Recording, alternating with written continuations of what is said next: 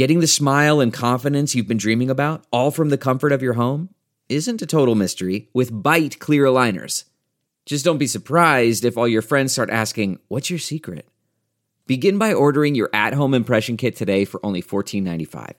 Bite Clear Aligners are doctor-directed and delivered to your door. Treatment costs thousands less than braces, plus they offer flexible financing, accept eligible insurance, and you can pay with your HSA FSA.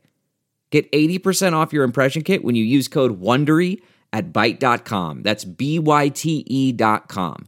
Start your confidence journey today with Byte.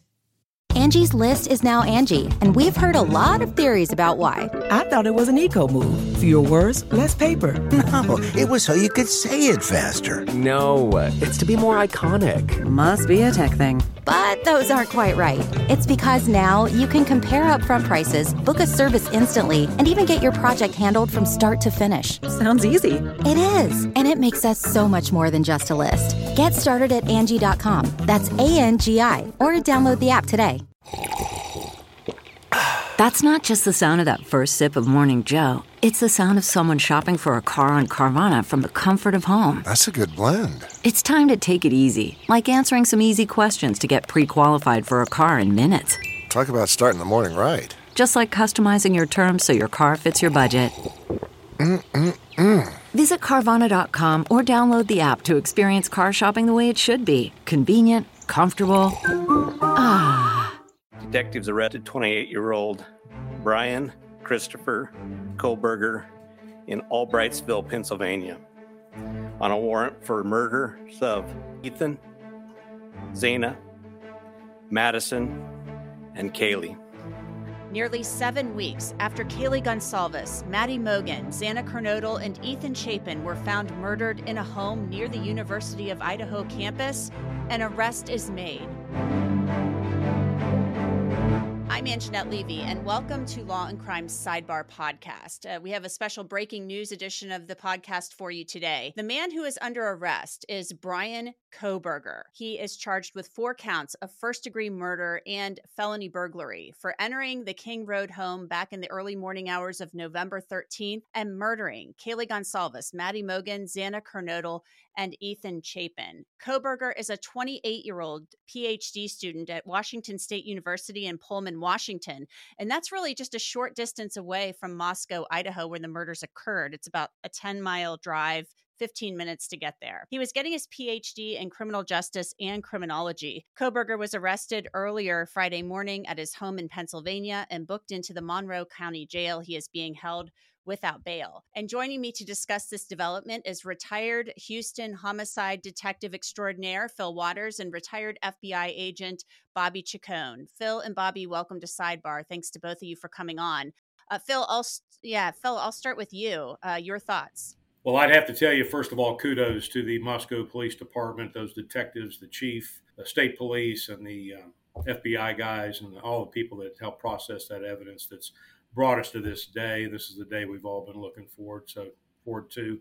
So I would say first, kudos to those folks. Bobby, I'm thinking the FBI was involved in this arrest. There was some reporting out there that they've been tracking this guy for several days. Briefly, your thoughts. Yeah, I mean, first of all, it was great police work, lightning fast for a quadruple homicide investigation of this complexity. I mean, a lot of people on the internet were chiding the police for moving slow. They didn't move slow. This was an amazingly fast investigation, and they got their man, as I kind of thought they would. I think that, my reading is that they've been tracking him for a couple of days, likely trying to get a DNA sample, like we saw in the Golden State Killer case where they followed D'Angelo around for a few days to try to get some item that he touched or he drank from his trash or from something else and match the DNA profile that they had. They did that extensive crime scene in that house. That took time to get all those blood samples separated and then develop a DNA profile. And now that I think they have it, because part of this is a DNA genetic match to some of the material in the house. So now if you have him in that house you have his DNA in or around the victims, I think, they've got their man. Search warrants are being executed at both the apartment where Kohberger lived in Pullman, Washington, and at the home where he was arrested in Pennsylvania. So the white Hyundai Elantra was a clue. It was something that really seemed to break this investigation wide open. The police chief today was asked whether or not, A, they had found the white Elantra, and B, the murder weapon. Briefly, this is what he had to say.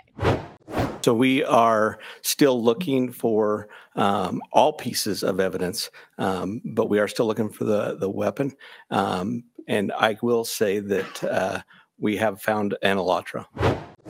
Bobby, I asked Moscow PD point blank yesterday on Thursday, did you find the white Elantra? And I got the same canned response that they were making progress. But we know that the arrest paperwork was filed under seal in Latah County on Thursday. Did you think that the white Hyundai Elantra here was key? And what is the possibility of recovering the murder weapon? Well, first, I think the Elantra was key. And you kind of got that feeling when they were really saying people in this car has vital information. They really wanted this car. It wasn't just a couple of different vehicles. It was one very specific vehicle. They saw it on video. There weren't many other cars in the area moving around that night. So I think they really, really knew that that was a crucial piece. And I think they probably have the Elantra. He probably drove it back to Pennsylvania. Unfortunately, I think that long drive from Idaho to Pennsylvania, he had ample opportunity to ditch that murder weapon, which is probably a large knife, in any number of places. And that's thousands of miles of roadway. There's probably lots of bodies of water. I ran the FBI dive team for a number of years. A lot of people like to ditch things over bridges in water.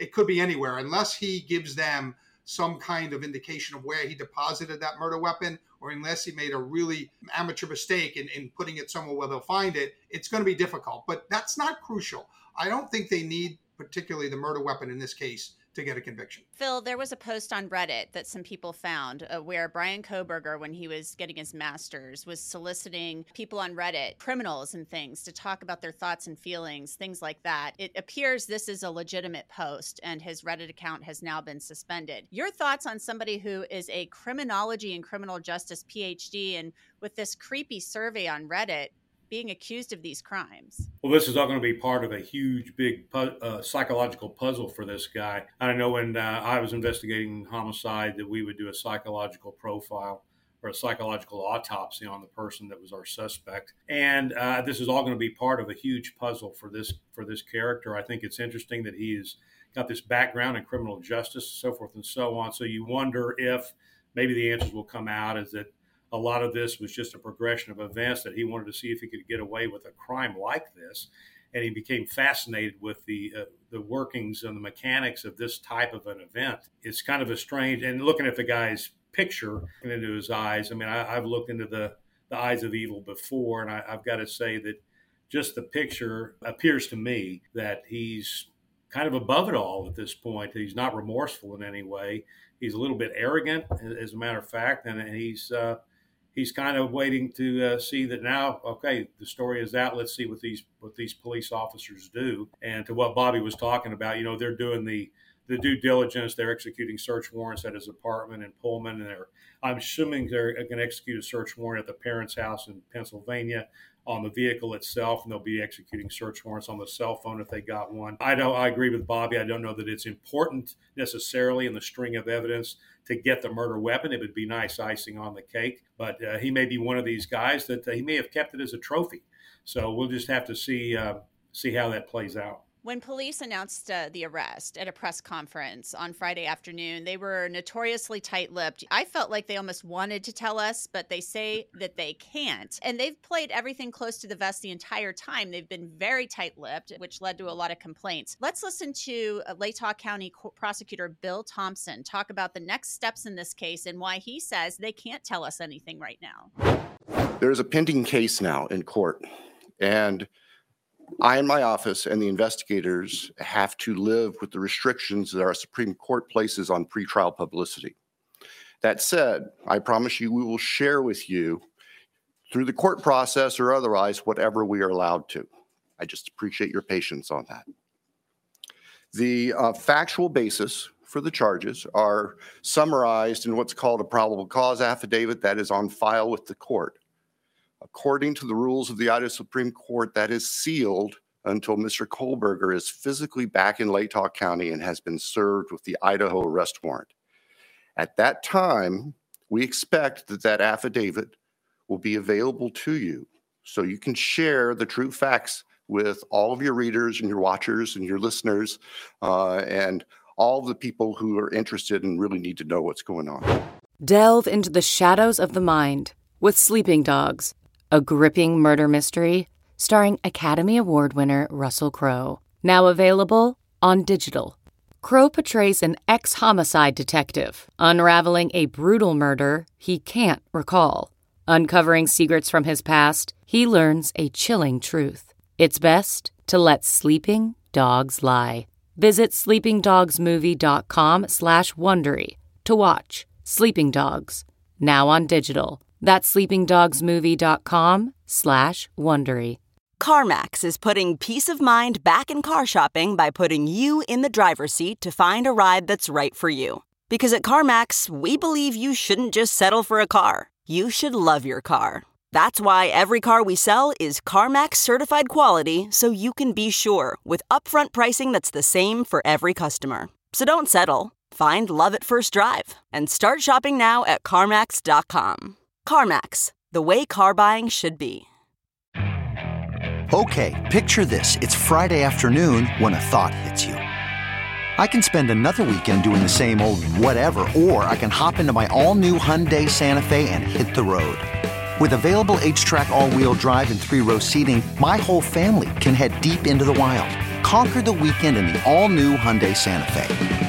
Visit HyundaiUSA.com or call 562-314-4603 for more details. Hyundai, there's joy in every journey. Bobby, the prosecutor, Bill Thompson, said we can't release the complaint in the affidavit until this guy is back in Idaho, until Brian Kohlberger has been extradited and he's served with the paperwork. So it's been very frustrating for everybody to not have that information. But it seems like to me that they're dotting all the I's and crossing all of the T's. Yeah, and I'm sure you're right that they want to tell us what they've had because they've worked really hard in this case and they've done a really great job. And they've been nothing but, chided on the internet by amateur sleuths who think they can do it better and the police are making all these mistakes, which is ridiculous. And so I think they want to come out and show the fruits of their labors, their very, very intense labors over the past 6 weeks. And I think that, and they'll have every right to be lauded and applauded for the work that they've done, because like I said, this is a lightning fast investigation in a quadruple homicide with a very complex crime scene. So I think they want to say it. They want it to come out. But as the prosecutor said, everybody's going to hold the reins.